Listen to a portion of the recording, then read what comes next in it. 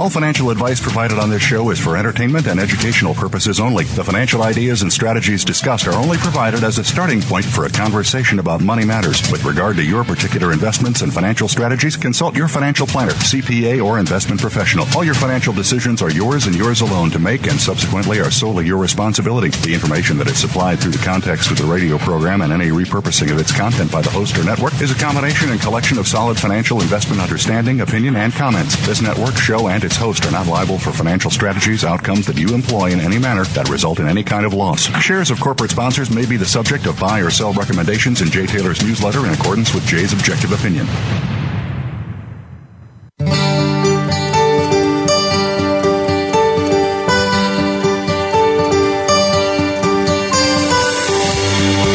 Welcome to Turning Hard Times into Good Times with your host, Jay Taylor. This hour will help investors fix issues and achieve personal gain. Now, here's your host, Jay Taylor. Welcome to Turning Hard Times into Good Times. I am your host, Jay Taylor, and I'm speaking to you from New York City. This is the 22nd day of January, 2019. And as always, I'd like to remind you I am the author of Jay Taylor's Gold, Energy, and Tech Stocks. And that's a weekly and a monthly newsletter. You can subscribe to it by going to miningstocks.com, or call us here in New York at 718-457-1426, 718-457-1426 during normal work hours. I would also encourage you to consider signing up for Chen Lin's letter. Go to chenpicks.com, chenpicks.com. Chen is especially astute in the biotech sector. He was on last week and talked to us about a couple of his favorites. And I also like to always remind you of Oliver MSA. Michael Oliver's wonderful newsletter. We'll be talking to Michael in just a second. OliverMSA.com.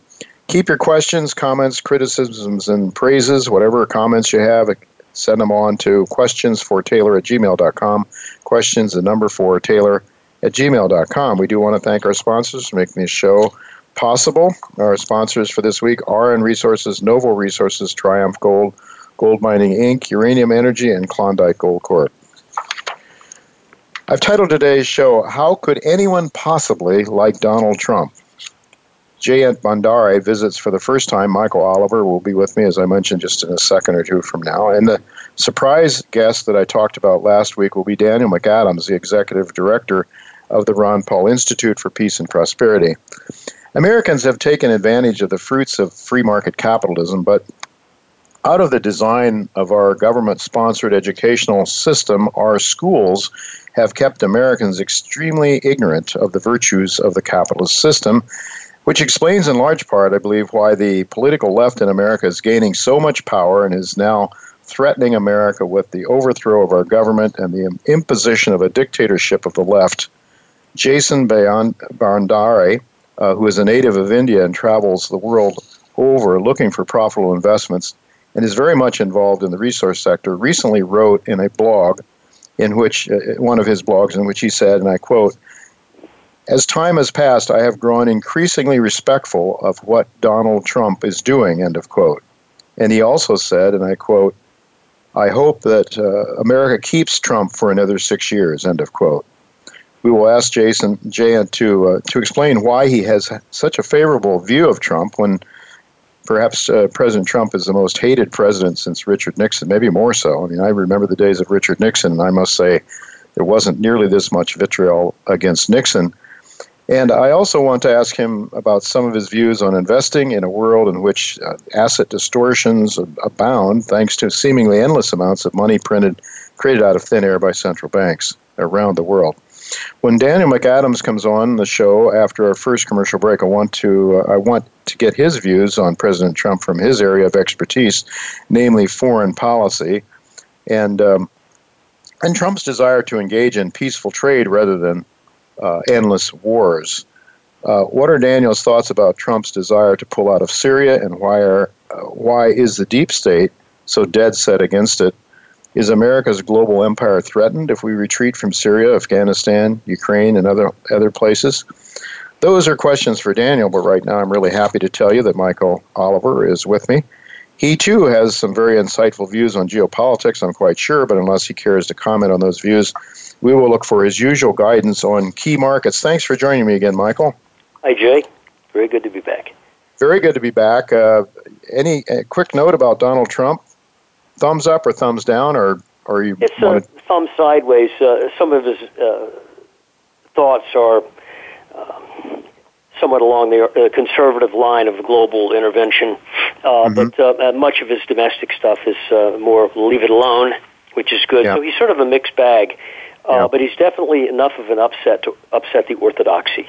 Boy, is he ever. Orthodoxy being what is called the deep state of both the Republican and Democrat Party.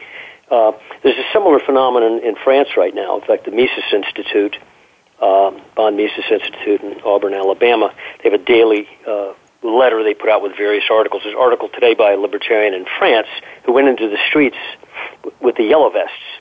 Yes. And who initially started as a tax revolt against huge gas taxes, fuel taxes. Yeah. And it's spread, and it's a multi-ideological movement now. In fact, it's so diverse, it's in fact, basically anything that's anti the administration, anti the orthodoxy of Europe, from the right to the left, including libertarians. And it's a very interesting article. The movement has a lot of potency, and I think they're not going to stop. And I don't think Macron's going to survive it. And he, of course, is exemplary of orthodoxy, or the deep state of Europe, you could call it. And so things are changing over there, too, and it's popping up in different forms. Brexit was one form of it. The Yellow Jackets were another. There's instances throughout the world where this is going. Brazil just had an example of it where decades of state socialism were largely upended by a guy who didn't even have a political party. So this is popping up around the world in different forms that aren't really linked to each other. It's sort of a rebellion, I think, emotional, psychological, and economic rebellion against the orthodoxy of statism. So it's interesting and positive, I think. And I think it's indicative that this crisis we're about to have in the markets will have a political ramification. I have no doubt about that. The 2000 bear market, 2002, the 2008 bear market, there were no political upsets. You know, both sides worked together to reinflate the situation. This time we have a political fracturing around the world, which is very interesting. And I think it's indicative of the depth of this crisis that's about to hit. Oh, I don't doubt it. Interesting times for sure, although be careful what you wish for, I suppose. Michael, let's get to some of the markets. Now, one of the really interesting things you put out was this was a 20-year chart showing the relative performance of gold compared to the S&P 500. Talk about that, if you would, to our listeners. It's on your site, I believe, Jay. And yes, we did post it there. Listeners can go to it later or look at it now. Yes. The chart shows the spread relationship between the S&P 500 going back to 1999, you know, when the big bull was in blow-off mode in 99 and reached a peak in 2000. And where S&P was in percentage relationship to the price of gold, and it was 5 times the price of gold. Actually, it got up to about 5.4 times. So that chart shows it as 500%. So that was a peak in S&P performance versus gold. From that point onward, while you dropped all the way down to about 60%, so in other words, the S&P being 5 times the price of gold due to a combination of its downward bias or flat bias in the S&P between 2000 and 2007 and 8, it actually went up and down during that time. Gold was plodding upward, and so the spread collapsed all the way down from 500 level to a 60 level. It's a huge collapse in performance. So now at that point, though, this would be in the years of 2009 to 2011, that spread bottomed at under 100%, meaning under the level where there are par prices. And S&P has gained, okay? So it's gained from, let's say, 2011 through September last year when the S&P peaked. But the gain was only about 32% or so of the entire collapse that had occurred since 1990. So in other words, had you bought S&P in 2000 and held it to now and been short gold against it, your clock was cleaned. Okay? Gold vastly outperformed it, even despite the last 7 to 8 years rally in S&P performance.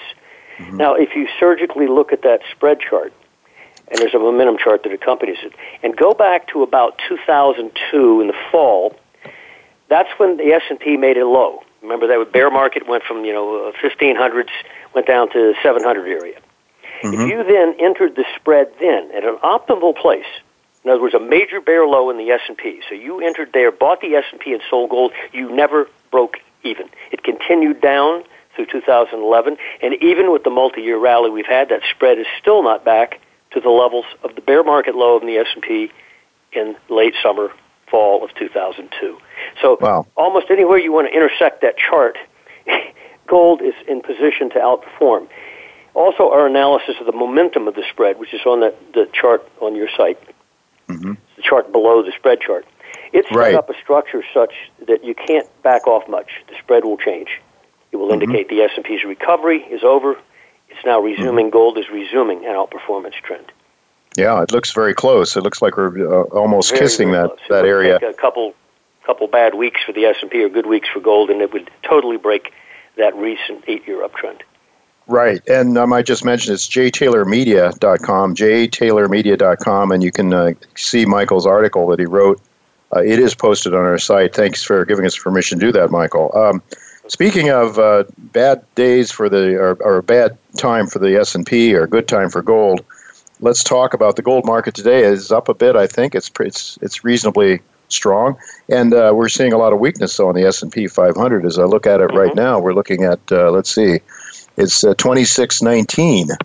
Are we getting any sort of crucial levels from your momentum work on the S&P? On a near-term basis back to the downside. There's no question about it. The question is whether it will be enough to sustain a drive back toward, let's say, 2400, which is an area they better not ever see again. In fact, our last trigger numbers on annual momentum for the S&P rise about 20 points a month, but basically it's the kind of number that's coming up at you. So the S&P guys who think this is a great buy better keep it up here. They better not go back and get anywhere near testing the December lows. Even 4 or 5% above that is not acceptable, and I suspect they will. There are two alternatives to stocks, and we all know what they are. If money is uncertain in stocks, it goes to what? T-bonds. Okay, we got a huge bond rally during the S&P collapse in December, but the bonds have given back half of their gains when the S&P rallied from the December lows, which is logical. Okay? Flight into safety, flight back out into stocks. Gold did not give up its gains. That's interesting. The drop that we just saw the last few days is all of 1.1% off the high close of the move. So rather than dropping up, let's say 10% back down, like the S&P soared up off its low, gold did not flinch. And we suspect the daily action of gold is about through on the downside, and it's ready to resume upside. Well, I used some of your work, Michael, to give my talk in Vancouver the weekend, and the question that I raised is what will be the dominant safe havens for 2019? And I'm suggesting possibly a tattered and torn dollar may send some of those safe haven seekers over to gold and not just to the treasuries. Your thoughts on that? Absolutely, yeah. Yes, I agree. I think the treasuries are a flare type of counter trend to the S&P, meaning the major trend of T-bonds is down, meaning yields up. Okay, and this rally we just had in bonds is a flare type rally that was justified. We saw it coming. At 140, we got bullish, and T-bonds ran up to almost 149. Or now they're 145. So that made sense that the T-bonds would absorb some of that fleeing money. But the actual better behavior during that period is the other alternative, which is gold, as I explained. A lot of people are nervous about it, but it backed off all of 1% or so from its high close a couple of weeks ago. That's pretty pathetic in terms of how deep of a correction are we going to get, which a lot of people are looking for. We're not. No. I'm still looking for new highs for the last 5 years' highs come out sometime between now and mid-February. Interesting. One of the, all right. If we pop up through 1,300 again, I suspect it's on. All right, Michael, just 30 seconds. If you could give us a quick comment on GDXJ, the junior miners. They're looking pretty good from what I can tell from the chart you sent out. They're a positive trend, and so are the GDX, the bigger miner ETF. They're in positive trend. The recent pullback does not negate that on our long-term momentum charts. But I did caution in the weekend report that the better thing to look at if you own miners is not the miners themselves but gold. Until the public gets excited about gold in a big way, and that'll happen when you go through 1360 on gold. It'll light up the financial pages. At that point, money will pour into the miners, and we argue the miners they're a wild dog on a leash. When gold pulls back, they go down hard. When gold goes up, they go up hard. So it's like a wild dog on a leash. He goes front and back. And so measuring the technicals of the gold miners do it. We do it, but the better thing to look at at this point in time is gold itself, because it's the mama. It's holding the leash. And if gold doesn't flinch, but they do, ignore their flinch. Gold's in charge. All right. Gold goes up again, we think they're going to race. All right, Michael. Thank you very much for that time, for your time, and for sharing your thoughts with us. Always great to have you with us. Folks, thanks, Jay. We are going to go to a commercial break now, but don't go away, because Daniel McAdams, the executive chairman of the Ron Paul Institute for Peace and Prosperity, will be with me and have some interesting comments on Trump's foreign policy, I'm sure. Don't go away. We'll be right back.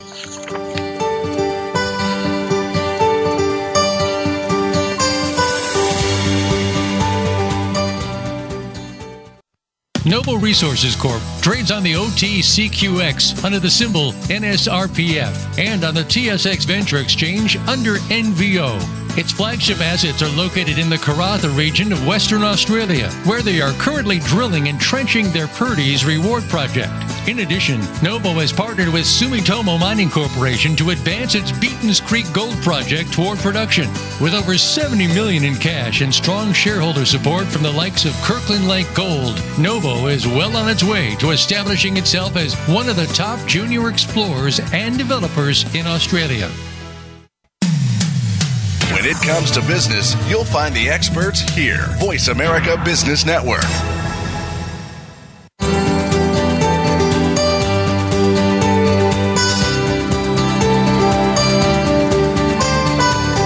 You're listening to Turning Hard Times into Good Times with your host, Jay Taylor. If you have a question or comment about today's show, Jay would love to hear from you at 1-866-472-5790. That's 1-866-472-5790. You can also send an email to questionsfortaylor@gmail.com. That's questions, the number 4, Taylor@gmail.com. Now, back to our program. Welcome back to Turning Hard Times to Good Times. I am your host, Jay Taylor, and I'm really to have with me today my surprise guest that I mentioned I would have a surprise guest last week, Daniel McAdams, the executive chairman of the Ron Paul Institute for Peace and Prosperity. We used to have Daniel on quite often, but as I had to sort of focus on, with only a 1-hour show, I had to sort of focus on more directly on the mining sector and on economics. Haven't had him on nearly as often as I'd like, because I think in terms of keeping track of what's going on in the world, what's really going on as opposed to the propaganda you hear from the mainstream media, Daniel McAdams and the Ron Paul Institute for Peace and Prosperity can provide insights that you otherwise would not have.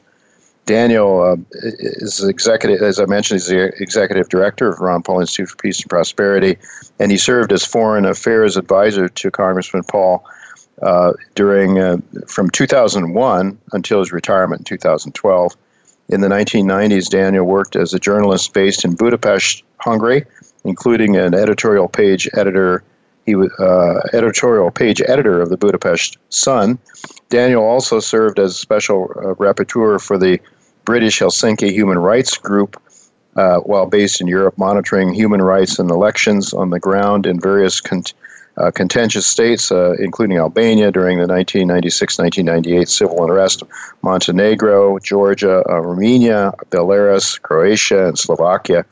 He was a Phillips Foundation journalism fellow from 1998 to 2000 and an American Swiss Foundation Young Leader in 2006. He has a bachelor's degree in English from University of California at Berkeley and completed coursework for a master's in international relations. I consider Daniel a good friend, and he is, and he used, as I said, used to be much more frequent guest on this show, but given the logistics and time parameters, he's not been on with us nearly as often as I like, but today I'm really glad that he's with us. Thanks, Daniel, for joining us today. Hey, Jay, thanks for having me back. It's great to be with you again. Oh, it's just great to have you. Let me ask you, I know that you and Ron are not big Donald Trump fans. I think that goes pretty much without saying for some pretty good reasons, actually. But are there any areas during the first 2 years of Trump's presidency that are worthy of compliment, if not praise, from you and Ron? Well, the one thing about President Trump is, he's such a polarizing figure, and that can be a good thing or a bad thing. But unfortunately, he polarizes people to the extent, Jay, that they don't stop and think about the policies. Yeah. It's his detractors on the left, they hate him because he has orange hair and he's a racist and this and that. They never talk about what he does. And, of course, a lot of Republicans feel the same way because he's not from the swamp. He may not have done a great job draining the swamp so far, but he's not from the swamp, and he challenges a lot of the things that they hold sacred. So it's he's a polarizing figure, but people don't stop to think about the policies. Yeah, well, that he is, and there's so much emotion and so little willingness to listen to anybody else's views, and it's just I've never seen anything as crazy as this in my long lifetime here as an observer and a voter. One of the appealing views of Donald Trump for me, and frankly one of the reasons that I voted for him, was a less aggressive military presence around the world, and his views that NATO was no longer needed. Those were ideas that were very appealing to me, and I thought not a lot different from what your boss Ron Paul would have said when he was on the campaign trail. To what extent do you think he is trying to make good on those general themes, and to what extent do you think the military-industrial complex actually is throttling him and keeping him from doing so? Yeah, Jay, I mean, he was great on the trail on so many things, not just that, but he's the first person on the national stage, aside from Dr. Paul, to say, hey, the Iraq War was a total mistake. It was a botched thing. The neocons were behind it. They're a bunch of liars. It was just a terrific thing. He even, just criticized it to their face, and that was tremendous. Mm-hmm. So he was terrific on the campaign trail. Hey, what's wrong with getting along with Russia? You couldn't even say that nowadays for fear of being put in Guantanamo, but because of the way things have gone. But what is wrong with getting along with countries? That's the whole. Should have been the peace dividend of the end of the Cold War, Jay. Right. We don't have to spend all this money. So you're asking to what extent, as president, has he followed through? Not as much as we would have liked. There are some promising signs. Some things I think that we could give credit for, but some things that we have to criticize. And one of the things that I find most surprising, because he is full of self-confidence, he's a big developer, a big real estate guy, a lot of confidence. But when it comes down to it, he doesn't seem to have a lot of authority. He doesn't seem to follow through. He seems to be almost a little bit timid, Jay, when he does things in practice. And we wonder about this. Why is he this way? And we have to just think that maybe, the world of business and the world of politics are very different. And it's the issue of power and authority. He has the authority to change things in Washington. He has the authority to drain the swamp, but he doesn't have the power. And I think if he were joining us on the line and being honest, he might admit that this is the thing that surprised him, having the authority but not the power. He doesn't have the political power, for example, on the issue of building the wall. And I don't know where you and Ron stand on that, but the whole idea of the declaring an emergency with Mexicans or with various foreigners coming in over the walls, protecting the sovereignty of the country. People admit that he has the legal authority to do so, but he probably doesn't have the political power to do so. Is that the kind of thing you're talking about? That kind of thing, yeah, of course. And Dr. Paul has always been against walls, but he doesn't dispute the necessity of protecting the border. He thinks there's a better way, but certainly that's exactly right. Remember, it was last spring. It was spring of 2018 that President Trump, gathered his people together and said, hey, I want to get out of Syria. I want to get out of Afghanistan. I want to get us out of there. And they said, what are you talking about? We can't do that. Forget it. Let's give us a little time. Let's don't be hasty. And that's when, of course, they tricked him into the bombing of Syria, this phony gas attack that never happened. Certainly was not done by the government of Syria. They did as much as they could. They had all kinds of tricks in their playbook to delay it. And then finally he was frustrated in December and said, look, we are getting out. And he said it publicly instead of just to his aides. And then you had the people that worked for him, Jay. You had John Bolton and Pompeo go over to the Middle East and say, don't worry, we're not getting out. And, the guy's crazy. Can you imagine doing that to a boss, to the person you answer to? It's shocking. It's shocking. So, no power. I'm sure people didn't get away with that with Trump when he was, in his real estate business. Exactly. He wouldn't have been so successful, as he was. Now, speaking of Russia, the whole notion of Russia being such a threat to us, and what seems ironic to me, Daniel, is that Hillary Clinton, when she was Secretary of State, approved the sale of uranium to Vladimir Putin's Russia. The United States has to import, something 98% of its uranium now, something like that. Anyway, so we need 55 million pounds a year for our power plants. We get 20% of our electricity from nuclear power. We need uranium for nuclear-powered submarines, and we have to import most of it. The Clinton Foundation reaped a windfall, something like $142 million. It needed Hillary Clinton's signature on it, and yet, it would seem as if that act alone would suggest collusion with Russia, much more than anything that we've ever heard about Trump, and yet. What's your take on this? I mean, it doesn't make a lot of sense if you're looking at this thing objectively, it seems to me. It's amazing, and I don't think anyone would be shocked by hearing that the Clintons have got to be among the most corrupt people in history.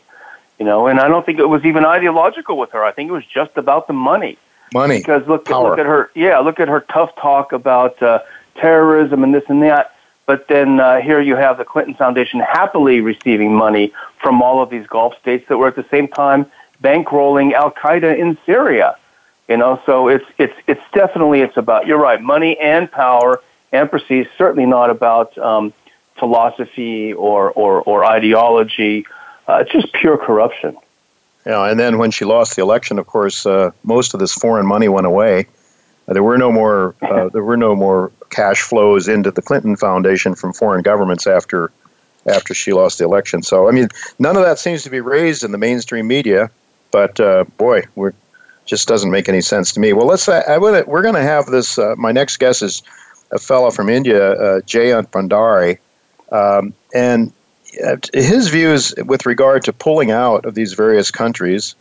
Well, we're going to hear what he has to say, but it's my understanding that he, sort of doesn't want to see us pull out too fast. Now, this is Jayant. I know is a libertarian. He believes in.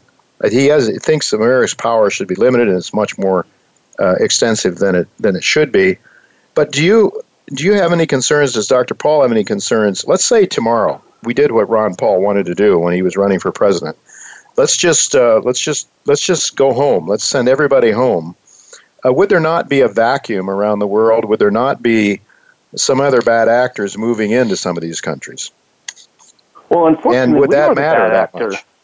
What's that? Well, we are the bad actor. I mean, unfortunately, we are the bad actor. The United States is illegally occupying Syrian territory. We have absolutely no legal authority to be in Syria. And in fact, our presence in Syria, our presence in Iraq, our presence in these countries, as is admitted even by the government, even by government officials, our very presence there motivates people to become jihadists, motivates them to radicalize. And, Robert Pape, the professor at the University of Chicago, had a famous book, Dying to Win, where he did a painstaking analysis of suicide terrorism, and it's motivated in the vast majority of cases, vast majority of cases, by the feeling like you're occupied by a foreign power. Mm-hmm. So we are creating terrorism, we are creating terrorists by having the U.S. military involved in these countries, by having the CIA meddling in their politics, overthrowing their governments. I would agree, if you characterize your next guest's views accurately, I would agree with him. We should definitely be engaged in these countries, but not with troops and weapons and guns. And we should stop sanctioning countries and send over businessmen and students and tourists. We should be at least as engaged as we are now, but in a different way, in a libertarian, in a pro-peace, in a pro-prosperity way. Well, I guess endless wars are good for somebody. Your Washington establishment is getting bigger and bigger and bigger. The parasites are draining the middle class in America very dramatically, it would seem. So I guess there's probably a good reason and an explanation as to why we have endless wars, right? Just follow the money. That's all you have to do. The think tanks that are promoting war, look at who their donors are. They are by and large 80%, I would say, are either U.S. government entities or the military-industrial complex. Lockheed Martin, the other companies that make a fortune off of war, they probably spend $1 on a think tank and they get $1 million back in a bomb. So it's a good investment from their perspective, but it's bad for America and it's not making us safer. It's bad for humanity. It's certainly not consistent with what our founders had in mind. That's for sure. Daniel, just with about a minute left here, Syria. Are we going to get out of there? Is Trump going to have his way, or will there be another bomb or something going off here that keeps it from happening? Well, we will get out of Syria. That train has left the station. However you want to slice it, we will be out of there. The U.S. is only causing more problems. There's no mission left for the U.S. in Syria. Whether Trump likes it or not, the U.S. military will be out of Syria soon. Well, we'll have to see how that plays out. It's very interesting times, Daniel, and I should tell our listeners it's ronpaulinstitute.org, ronpaulinstitute.org. Daniel, you almost every day with Dr. Paul there, aren't you, on a video and a discussion, some topic of the day that you talk about there? Yes, the Ron Paul Liberty Report is live streamed on YouTube. Our channel, Ron Paul Liberty Report, every day at noon Eastern Time, every weekday at noon Eastern Time. Well, I really would suggest our listeners go there and learn about what's really happening globally in the geopolitical realm, because it's not what you're hearing on the mainstream media, I dare say. Daniel, thank you so much for being with us, and we need to do it more often. No question about it. Thank you so much. Thank you, Jay. All right, folks, we have to go to break now, but don't go away, because Jayant Bhandari will be with us to explain how could anybody possibly, and how can he justify liking Donald Trump? We'll be right back with Jayant Bhandari.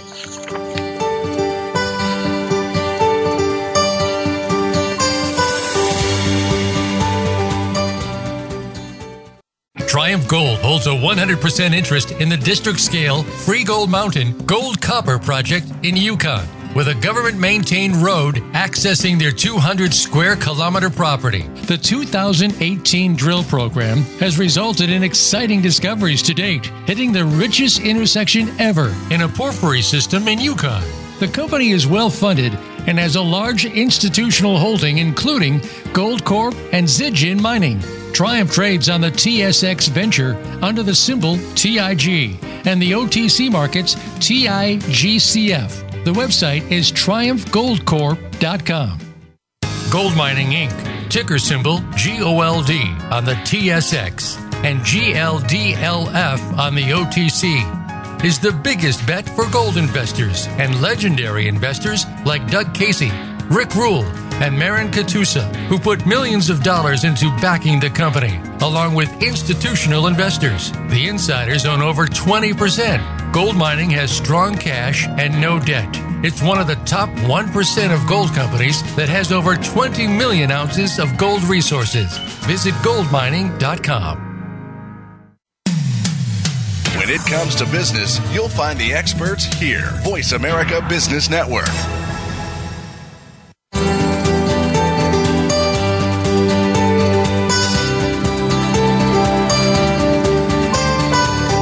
You're listening to Turning Hard Times into Good Times with your host, Jay Taylor. If you have a question or comment about today's show, Jay would love to hear from you at 1-866-472-5790. That's 1-866-472-5790. You can also send an email to questionsfortaylor@gmail.com.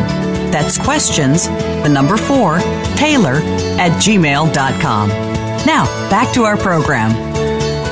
Welcome back to Turning Hard Times into Good Times. I am your host, Jay Taylor, and I'm really pleased to have with me for the first time Jayant Bhandari. Jayant travels the world looking for investment opportunities, particularly in the natural resource sector.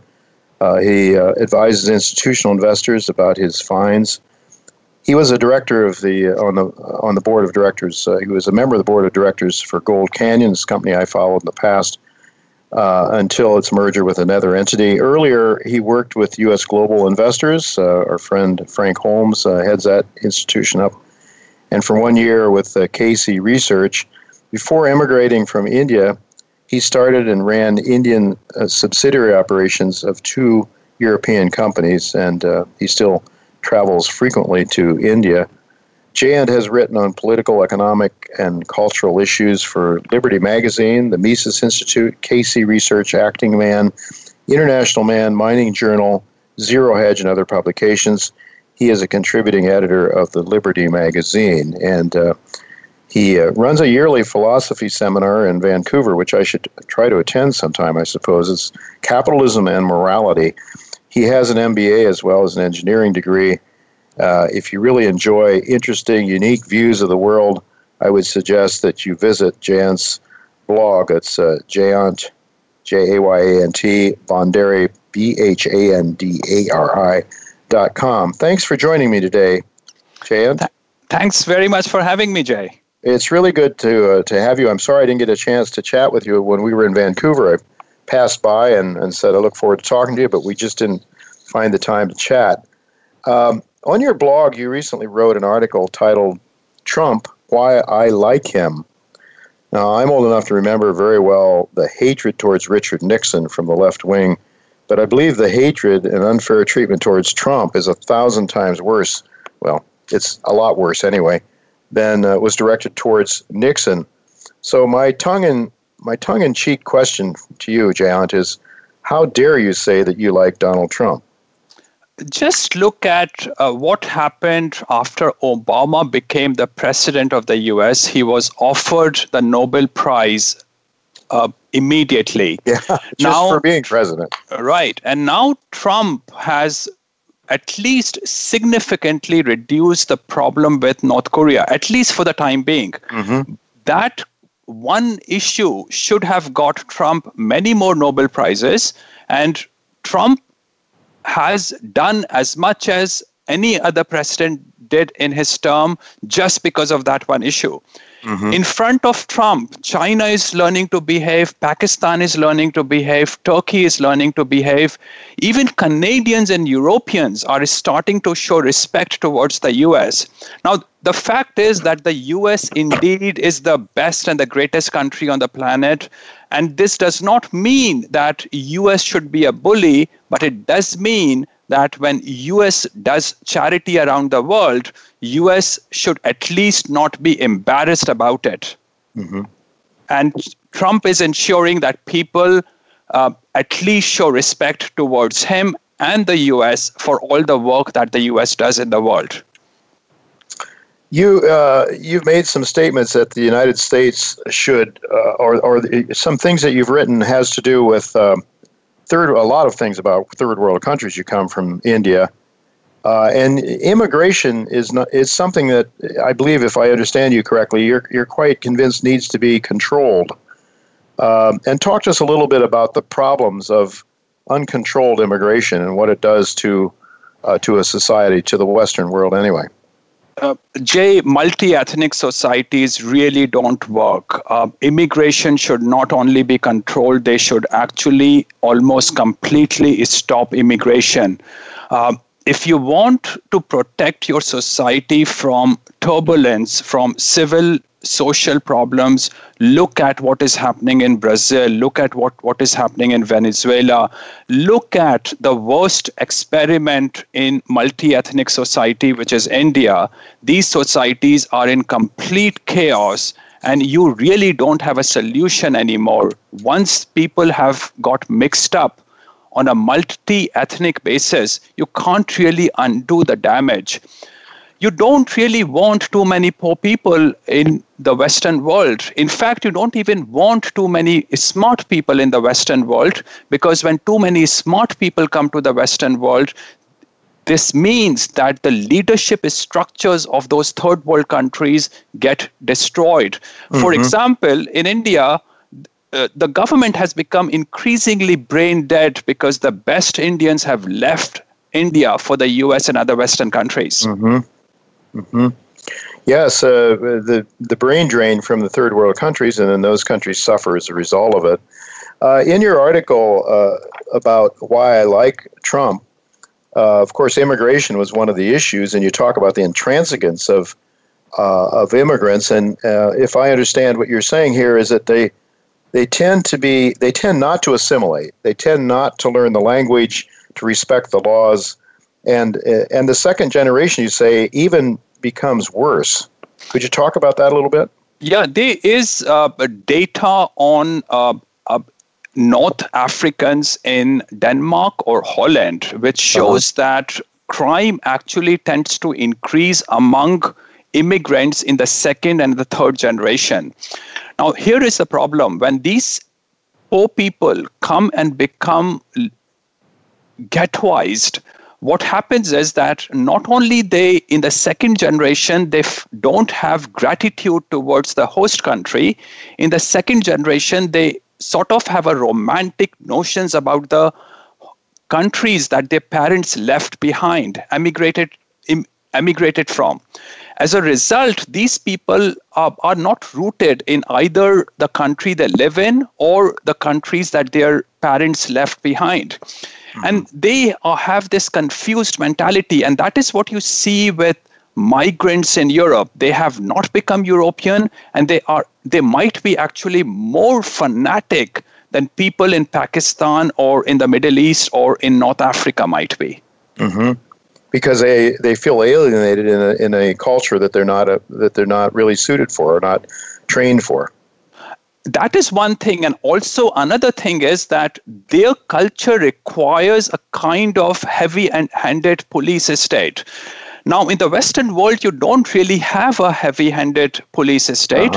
So if you don't have a heavy-handed police state to keep these people within control, they actually become very wild and chaotic. And as a result, some of the biggest emerging crime happening in Europe and actually even in Canada is because of second and third generation migrants. And yes, I mean, we're seeing, all manners of issues. Why do you think, turning to the United States, why do you think we are seeing such a resistance? I mean, aside from the hatred for Trump, such a resistance from the left to try to stop immigration? This is so ironical, Jay. The reality is that the biggest beneficiary of Trump becoming the president has been Hispanics and African American. The underclass has been the biggest beneficiary. Unemployment has fallen hugely as a result of what Trump has done. Now, maybe there's not a direct causal relationship, but that actually has happened. The problem is that the left should never have been given the power to vote. The reason I don't like democracy, because the left believes in the nanny state. The left does not want to be leaders. They want free stuff. People expecting free stuff should never, ever have the power to vote. And left will always oppose anything that tries to improve the society in the long term, but must suffer in the short term because the left is short-termistic. It has a very high time preference. I'm not quite sure if I know you would consider yourself a libertarian. Absolutely. I'm an anarchist. I don't believe in the concept of the government. And that makes it very strange because I have become a fan of Trump. The fact is, Jay, that we can't get rid of the government today or tomorrow. There is a huge process we must go through from point A to point B. We have to navigate across rocks and islands to be able to get to point B. And that means that the government is here. It will stay here for now. I like the idea of the absence of government, but this is a philosophical discussion. I don't know if we have time for it today, but what causes you to think that we wouldn't have ongoing chaos if we didn't have government at all? Oh, we will absolutely have chaos. And that's why if I had a switch to get rid of the government today, I would not use that switch.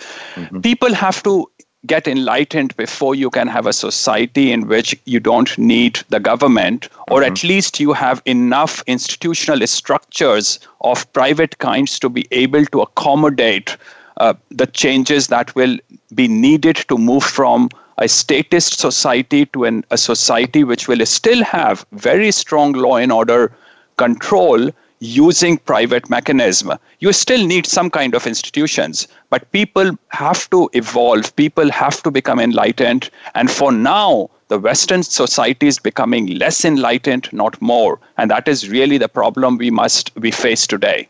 Well, and you bring in immigrants from cultures that are completely different. And I know if you say less advanced, you'll probably be accused of hate speech or something like that. But I think less advanced societies, certainly societies without the advantages that the West has had. But I have to ask you about another issue on Trump, the reasons I like him. Trade was another issue. Now, most economists of almost every stripe and most people who are free market advocates for sure are against tariffs. Are against the sort of trade wars that Trump has entered into. What virtues do you see of Trump's desire or his trade policy? So, Jay, I was in China last week attending a conference in Shanghai.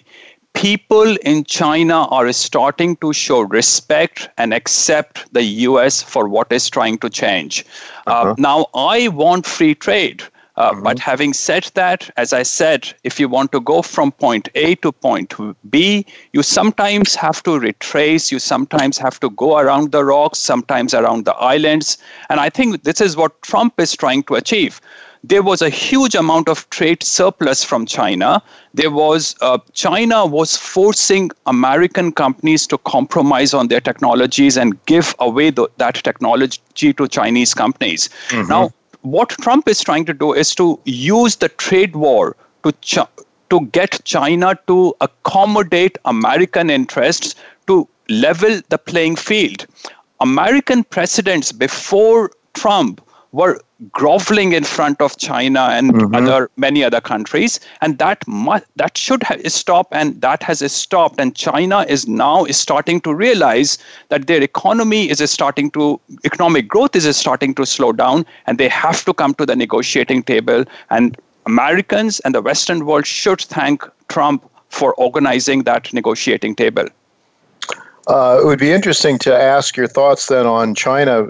You wrote an article or a blog, and by the way, I should tell our listeners that they should avail themselves to your blog. It's the Jayant Bhandari. Let's say the website is Jayant Bhandari. It's your name.com, right? And you write there frequently, don't you? You write some very interesting things.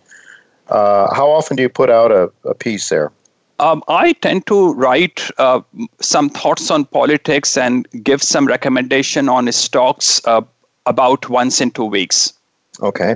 And an article that you wrote, I'm not sure exactly the date of this, but China, sometime towards the end of last year, I think, China to continue to grow exponentially, you said. Now, in light of the issues you just talked about, the trade issues, do you still see that happening? And you seem to be very, very bullish on China relative to India, let's say.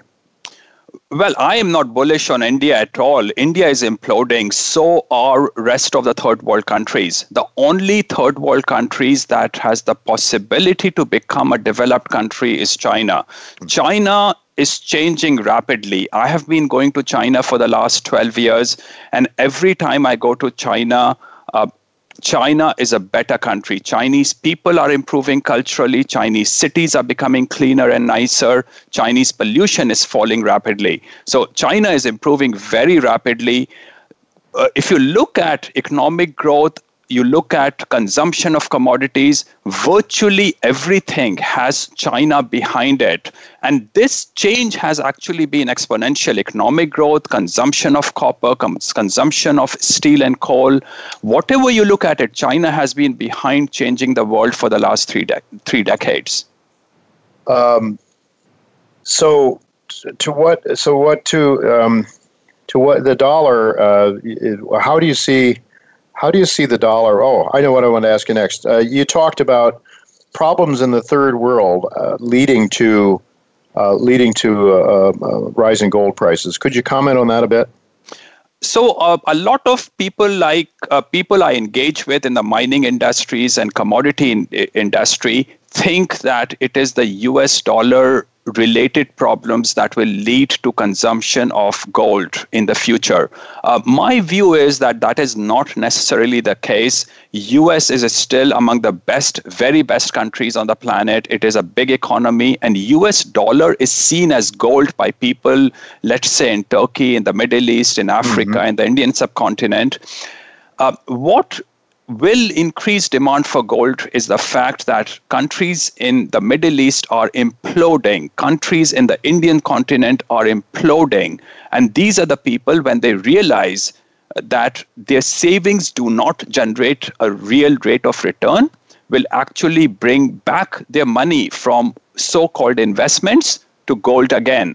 Gold consumption on per capita basis, if you adjusted that for GDP per capita, has been falling in these countries for the last 3 decades because people in the third world thought that investing in their own economies generated a return.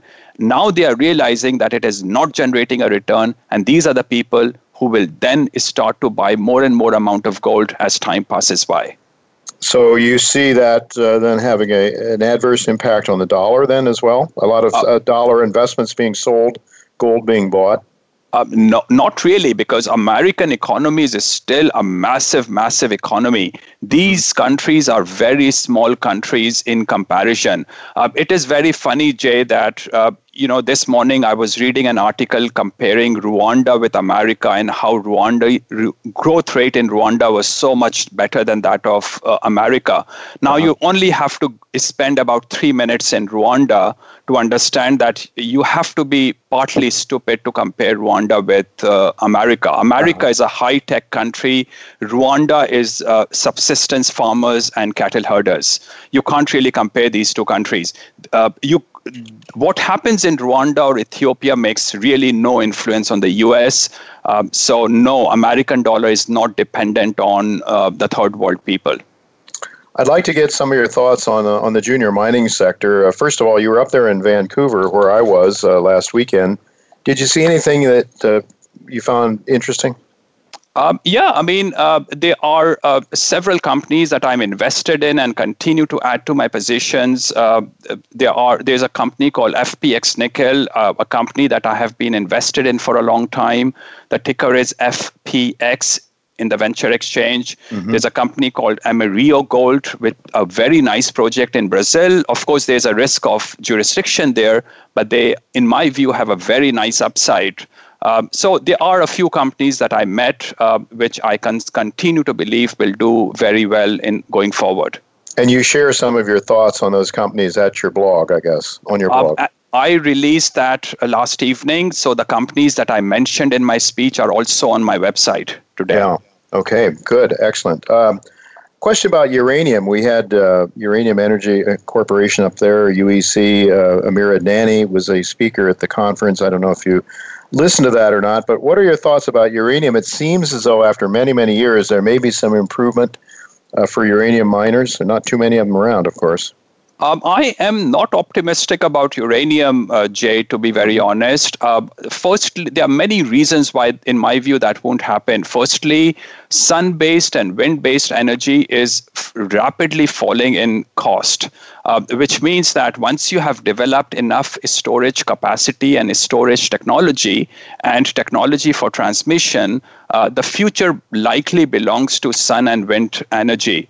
Also, uranium mines have to get uranium price at least twice or thrice as much as what it is today before many of these mines start to make a profit, which means that I'm better off investing in uranium physical if I'm at all bullish about uranium, because I will have made 200% profit before investors in mining would be able to break even. With just about a minute and a half left or so, you wrote an article, The Top Mistakes Investors Make. Would you care to share a couple of those ideas with us? Firstly, I don't like to speculate in commodities. I have hardly met anyone who can actually successfully speculate in commodities. But if one thinks that one can speculate in commodities, one should stick with speculate in commodities by trading in the futures exchange. Do not try to use mining companies as vehicles for speculation, and do not try to look for leverage in mining companies, because this cocktail is a disastrous cocktail, and that has been the reason why so much of malinvestment has taken place in the mining industry. People actually, because there's so many things that can go wrong in a mining project. Even one that's up and running successfully has issues. What about some of the some other ways to play the mining sector, such as I see we're out of time. But what about royalty companies or streaming companies? Oh, absolutely. I mean, everything should be based on value. If you see more value compared to the price that you can buy those companies at, go for it. Royalty companies are a great way to invest in the gold sector, actually, because you don't really have physical in front of you, and they might be able to continue to generate a stream based on more exploration and expansion on the projects that they have royalties on. All right, we'll have to leave it go at that. Thank you so much, Jan, for being with us. It's a pleasure. We'll have to do it again sometime soon. Well, folks, that is all the time we have. Next week, I expect to have Chris Powell of the Gold Antitrust Action Committee with me, Amir Adnani of Uranium Energy Corporation as well, and I hope to have Michael Oliver, too. Until then, goodbye, and God's blessings to you.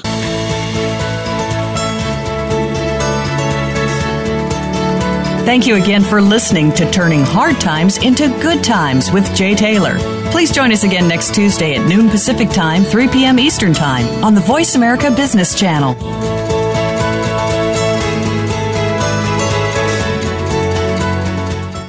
A gold rush has begun.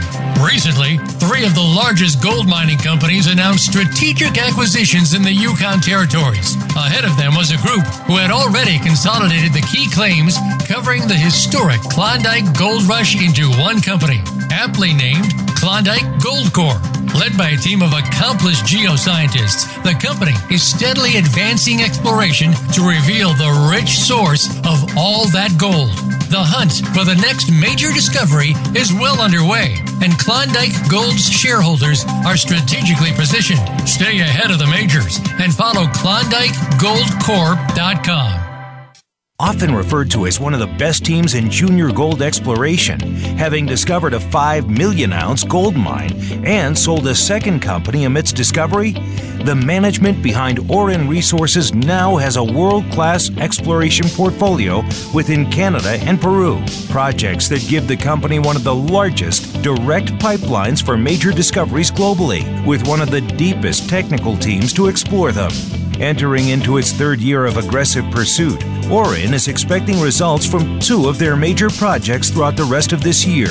For the latest, head to aurynresources.com and subscribe.